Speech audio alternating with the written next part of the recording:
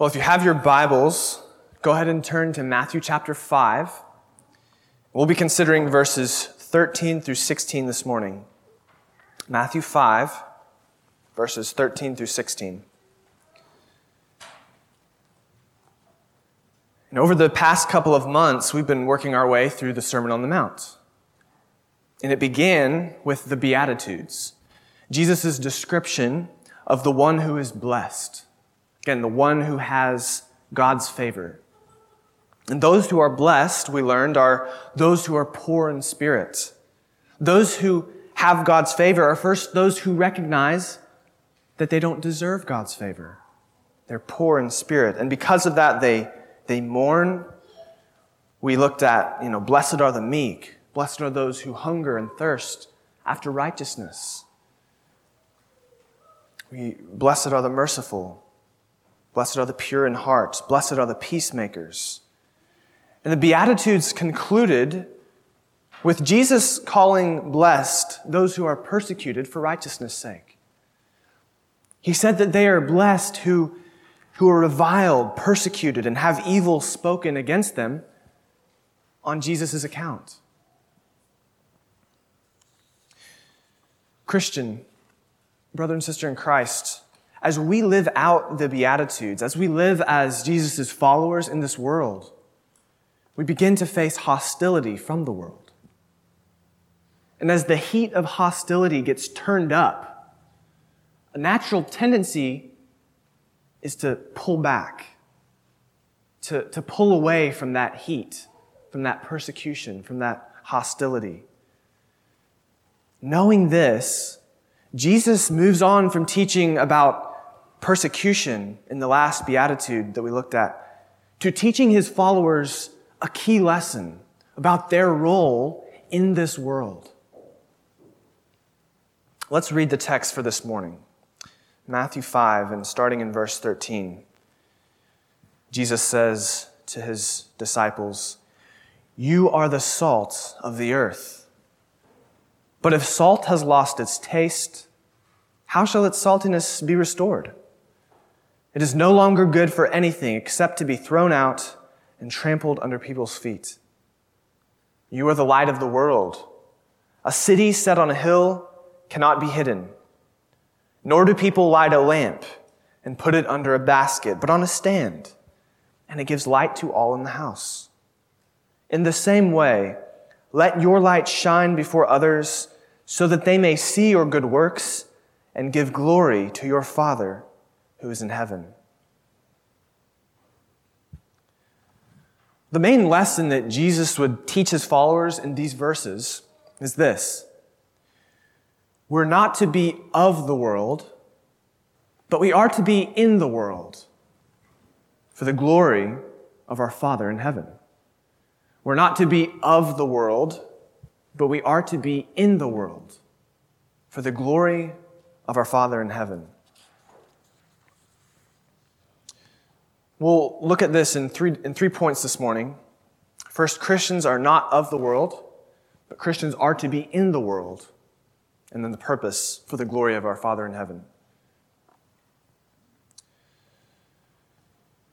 Christians are not of this world. Christians are to be distinct from the world. This is our first point, starting there in verse 13. Again, Matthew 5 and verse 13, if you're just joining us. Christians are not of this world. And we see that in Jesus' metaphor of his followers as the salt of the earth.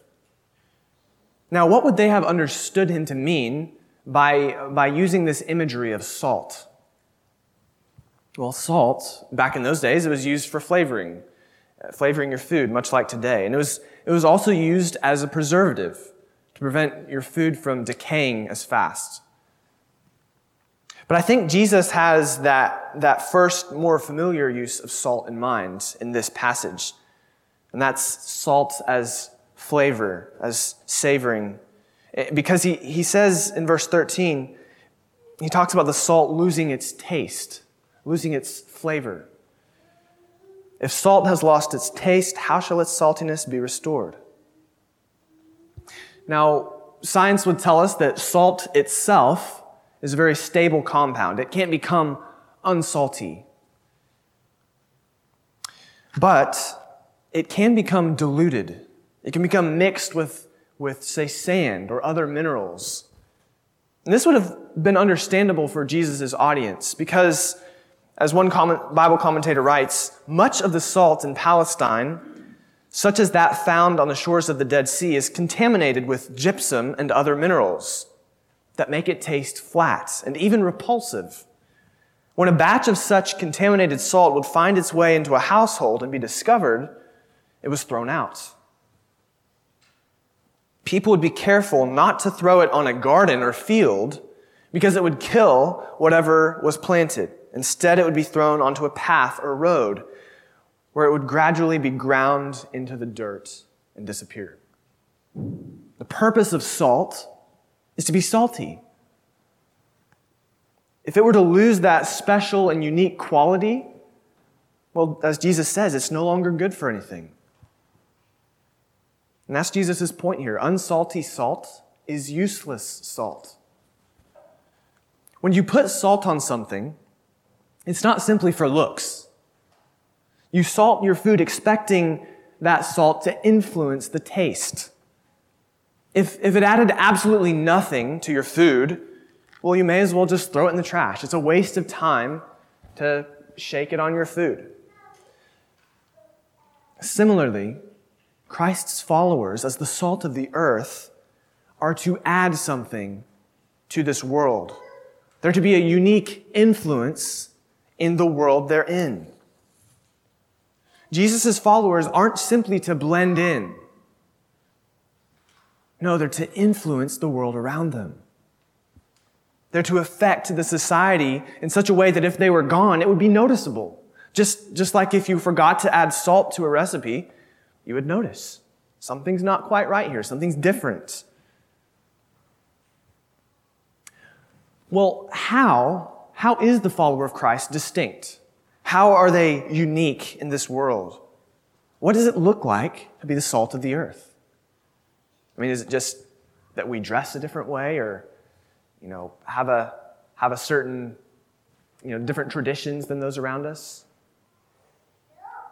Well, remember the context of Jesus saying this. He's saying this right after he's finished teaching the Beatitudes.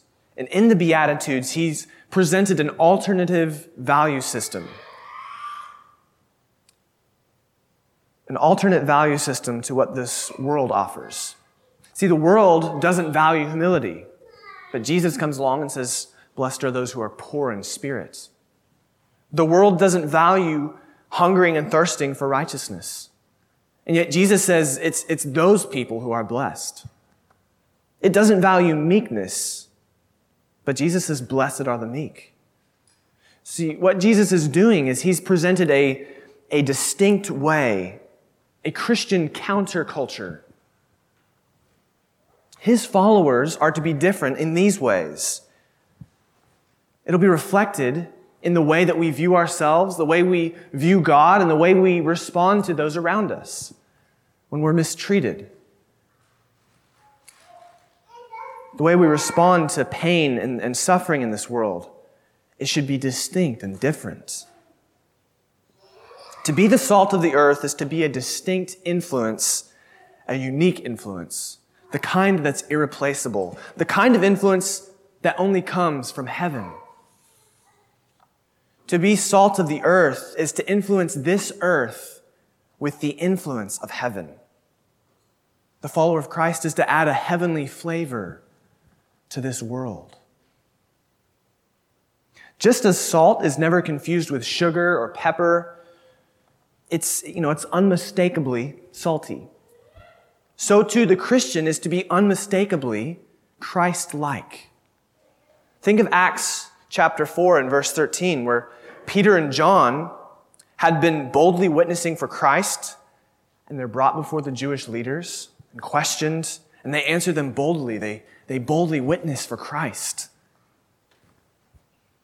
And here's what the Jewish leaders said. When they saw the boldness of Peter and John and perceived that they were uneducated, common men, they were astonished, and they recognized that they had been with Jesus.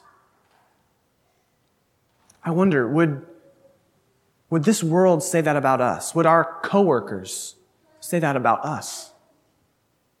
Our unbelieving relatives or friends?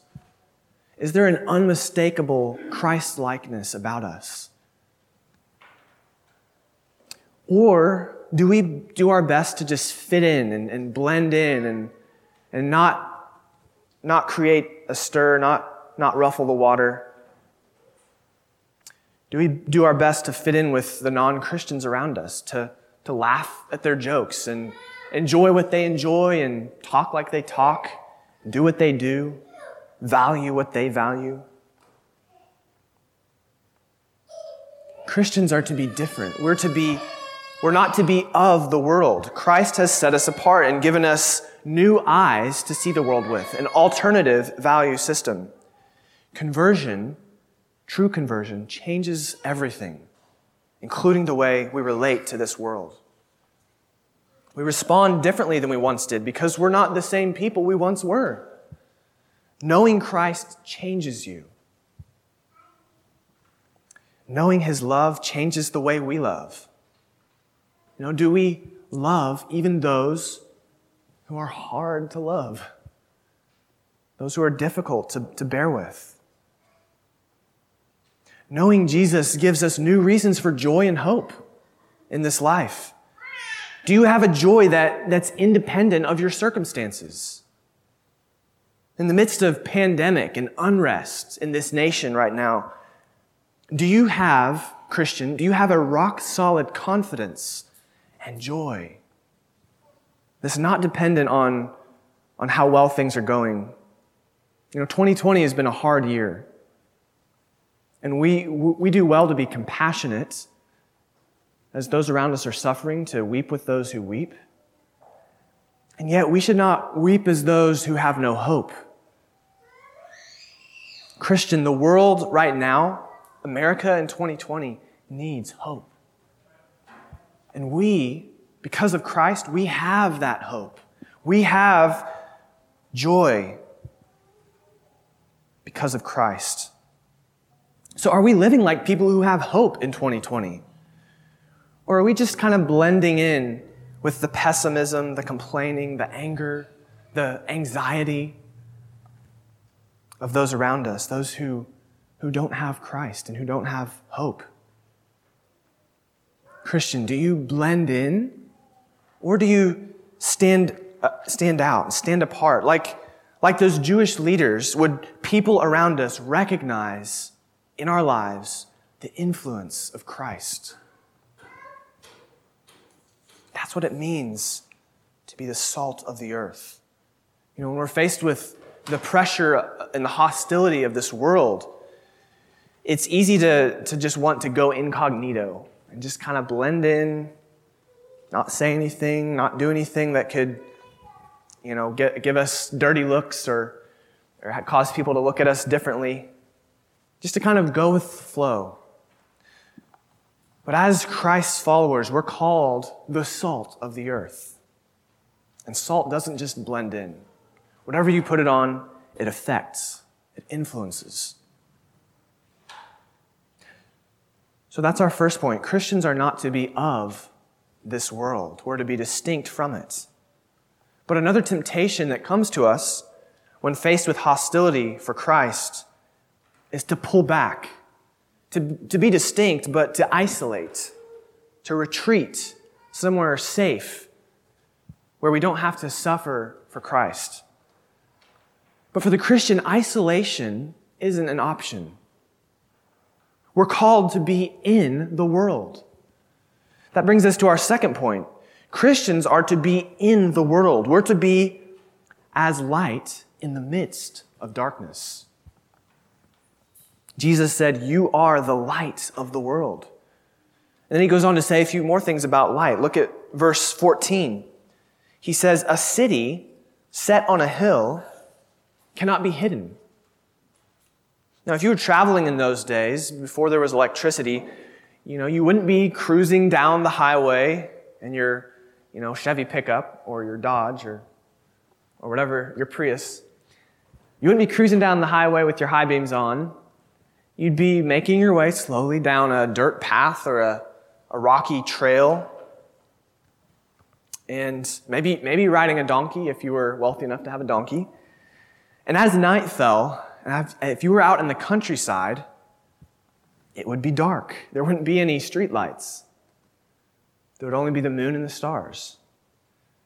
So imagine yourself making your way down one of these roads in ancient Palestine, and the dark woods on either side of you in the fields, the shapes of the trees and bushes are fading away into blackness as the sunset fades in the western horizon.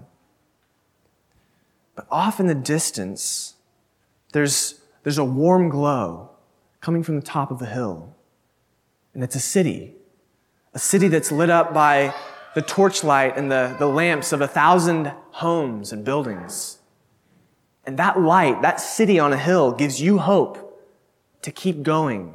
You pick up your pace as you make your way toward that city on a hill.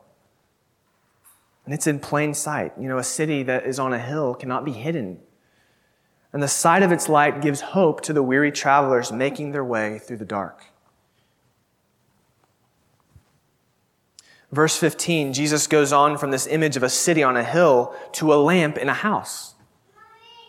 That city on a hill cannot be hidden, Jesus says, nor do people light a lamp and put it under a basket, but on a stand, and it gives light to all in the house.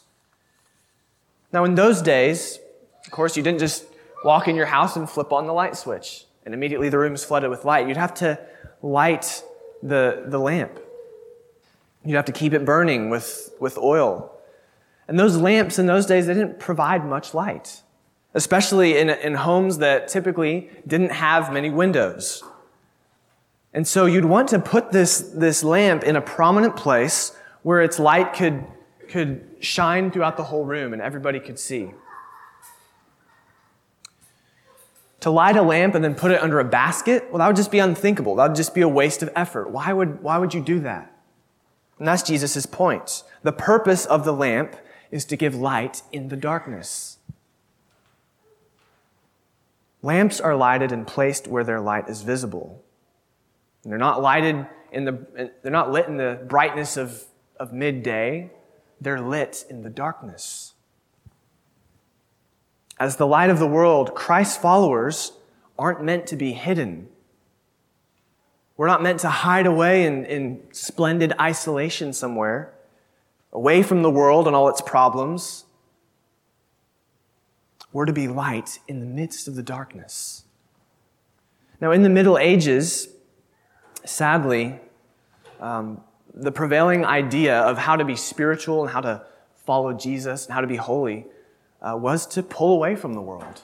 And many people would isolate themselves into these little monastic communities, and they would just be there with other spiritual people, and they wouldn't come into much contact with the world and all of its problems. They would isolate themselves. And the thought was that there they would be safe from all the impurity and all the wickedness of the world. There they could be truly holy. There they could faithfully follow Christ.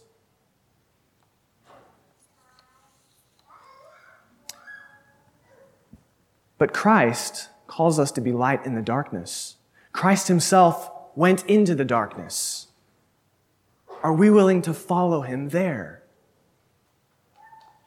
Jesus' prayer for believers in John 17, Jesus prays to the Father, "I do not ask that you take them out of the world, but that you keep them from the evil one." He prayed, "As you sent me into the world, so I have sent them into the world."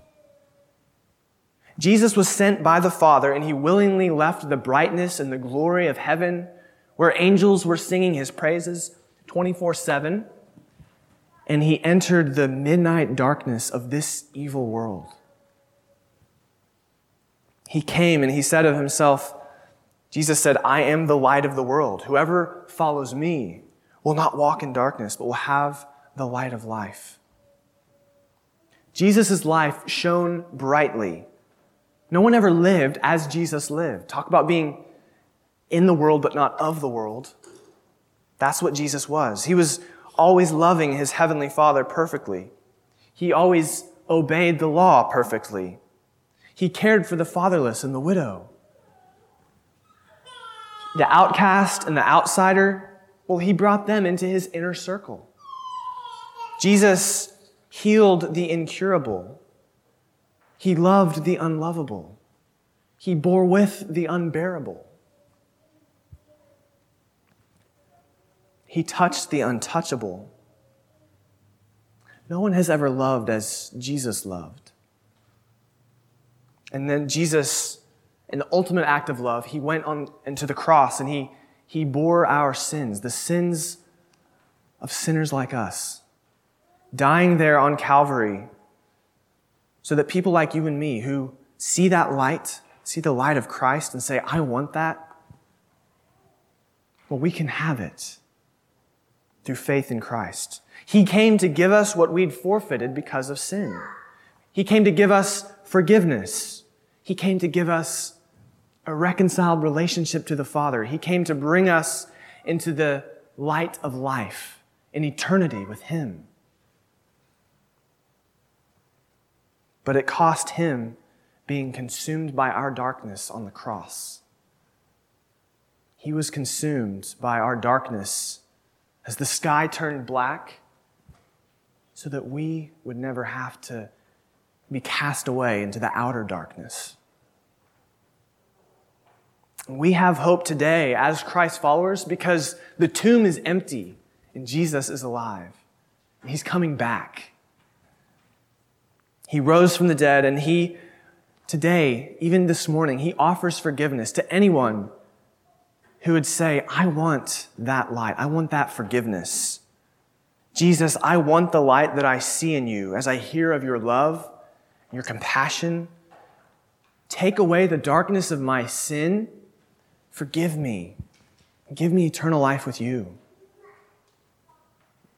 This is the gospel. This is the good news. That all who come to Him because of Christ and His sacrifice on the cross, they will not be cast out.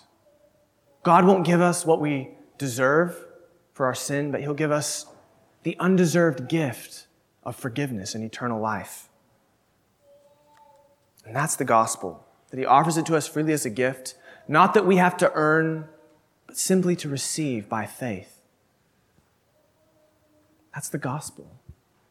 And if this gospel, maybe if you've never heard it this morning, or if you've heard it before but you've never really understood it, know that it can be good news to you this morning.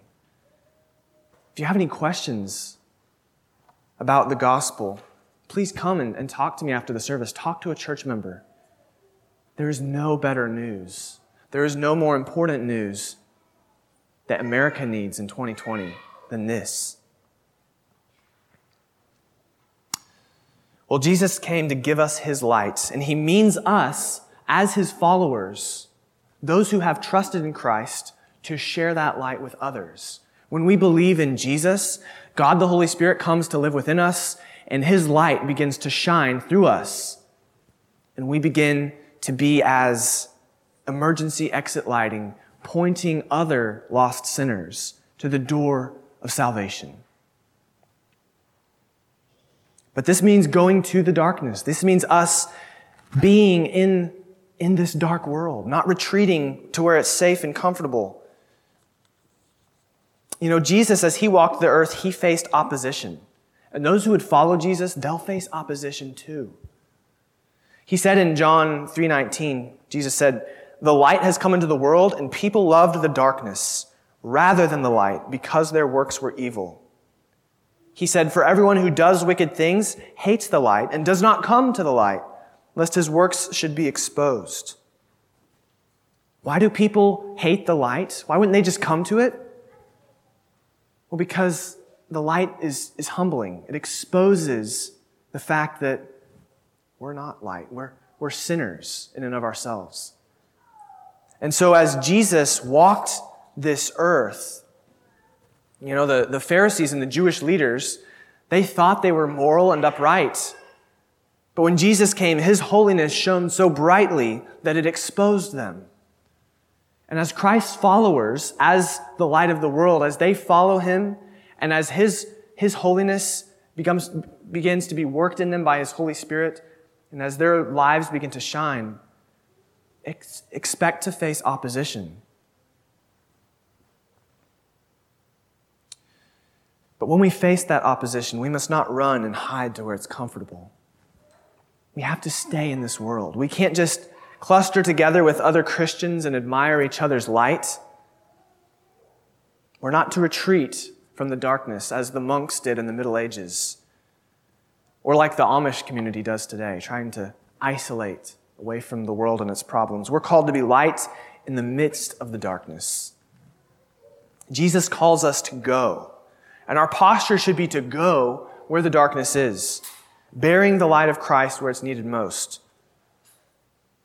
This doesn't mean we can never pull back and never leave when we're being persecuted and when we're facing hostility. You know, Jesus' disciples at times, they left a city where things were just getting too hot and where they couldn't share the gospel anymore like they once did. But if they were kicked out of one town, they didn't just go off with the rest of Jesus' followers and say, hey guys, let's just go off into the desert somewhere where we don't have to deal with this world anymore.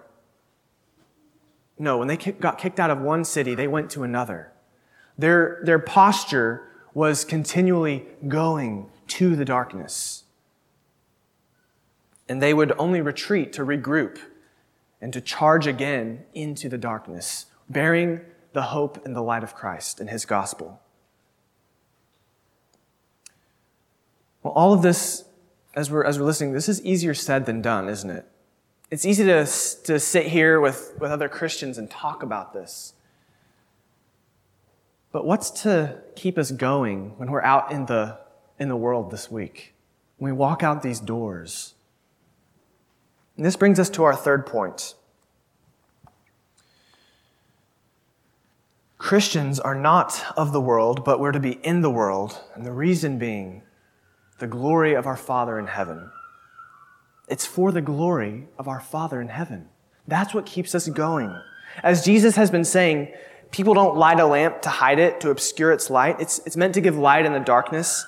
And then he says in verse 16, in the same way, let your light shine before others so that they may see your good works and give glory to your Father in heaven. So that's the call. Let your light shine. And the reason, the motivation, is that our Heavenly Father will be glorified because of it. That's what keeps us going when the darkness is getting really mean and really menacing. We want our Father in heaven to be glorified. We want to see people come to praise Him because of us. We want to be used by God for that glorious purpose of bringing glory to Him. As He's loved us and called us out of darkness into His marvelous light, we go with that message and call others. We want to see His praises being sung by those who formerly only used His name in cursing. We want to see those who formerly sold their bodies for sin, spending their strength for God's glory. We want to see those who used to strategize about building an empire for themselves, busy giving their money and their time and their talents to advance God's kingdom. We want to see those who formerly spoke lies, speaking the truth that brings everlasting life. That's what we want to see. That's what keeps us going to the darkness. And God can do it. God is still at work in this world. He's still saving sinners. We were saved to worship and enjoy and glorify God. And part of that means that we have the privilege of being God's instruments to bring others to worship Him. It means that we have a holy jealousy to see God glorified. There's a holy passion that we ought to have that says, my God is so worthy.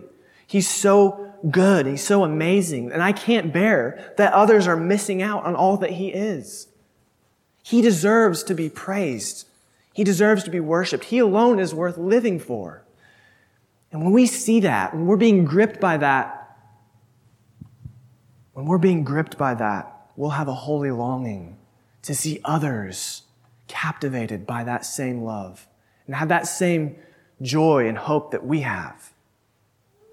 When you come to know God, you just can't help but wanting others to know Him as well.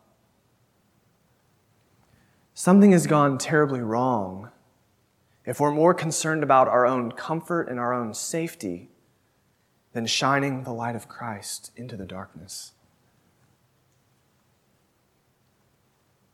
Something has gone terribly wrong when we have the light, but we hide it.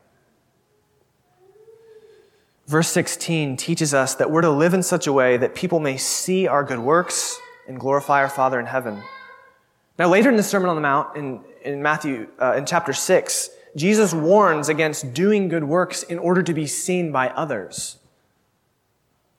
In Matthew 6:1, he says, "Beware of practicing your righteousness before other people in order to be seen by them, for then you will have no reward from your Father who is in heaven." What are we to make of this? How do we let our light shine before others so that they may see our good works, and at the same time avoid practicing our righteousness before others to be seen by them? Well, there's a key difference in these two passages that helps us understand how to do the one and how to avoid the other. And the key difference, it's not whether we're seen or we're unseen. The key difference is the motive. Why are we doing what we're doing? In Matthew 6 and verse 1, he says, "Beware of practicing your righteousness before other people in order to be seen by them." Being seen by them is there, it's an end in itself. You want to be seen and recognized and noticed, to have the praise of others. And that's the motivation that Jesus tells us to avoid. But in our passage here in Matthew 5:16, the goal is so that others, not so that they'll just see us, but so that they'll glorify our Father in heaven. So what we're to avoid is seeking to be seen by others and remembered by others and to have a legacy for ourselves. But we should seek to leave a legacy for Christ. What we are to seek is that others would see Christ in us and that they would come to know our Heavenly Father and that He would be remembered, even if that means that we're forgotten. When the great preacher of the 1700s, George Whitefield, when he was approached about starting a new denomination of churches under his name, his response was, he said to them, "Let the name of George Whitefield perish so long as Christ is exalted." Is that our motto? Are we okay to have our names forgotten so long as Christ is exalted? That ought to be our attitude. So don't seek attention. Don't just seek to be noticed. But also don't hide away in seclusion. Live in the world, following Christ. Look for needs, look for darkness, and bring the light of Christ. And the way to keep our motives right, how we do that, is by consistently being in prayer and studying the Scriptures so as to have an overwhelming vision of God's glory and His worth.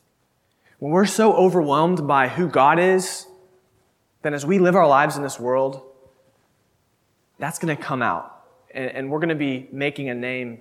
We're going to be spreading the fame of His name and not our own. So be consumed with God, and it's His light that will shine through us. And the more we decrease, the more He increases, and the more brightly He will shine. So Christian, we're to be distinct. We're to be different. We're not to follow the world, but to follow Christ. And yet, we're to remain in the world. We're to be as light in the darkness. Our lives and our words should be signposts pointing to heaven. They should be emergency exit lighting pointing to the door of salvation. And living in this way, though we're persecuted, though we're reviled, though we face opposition, Though the world is hostile to us, may they be unable to give a reason for their hostility. And some will even come to glorify our Father in heaven through our witness. Brothers and sisters in Christ, fellow believers, you are the salt of the earth. You are the light of the world. What an unspeakable privilege this is. This is what God's grace has done for you. Because we were once in darkness ourselves. This is what God's Holy Spirit is doing in you. And this is what He's calling others to through you. Let us embrace who God has called us to be. Let's embrace this dark and this dying world that's so desperately in need of hope, that's so desperately in need of light. And may He be glorified because of us. Christian, we're not to be of the world, but we are to be in the world for the glory of our Father in heaven. Let's go to Him and pray.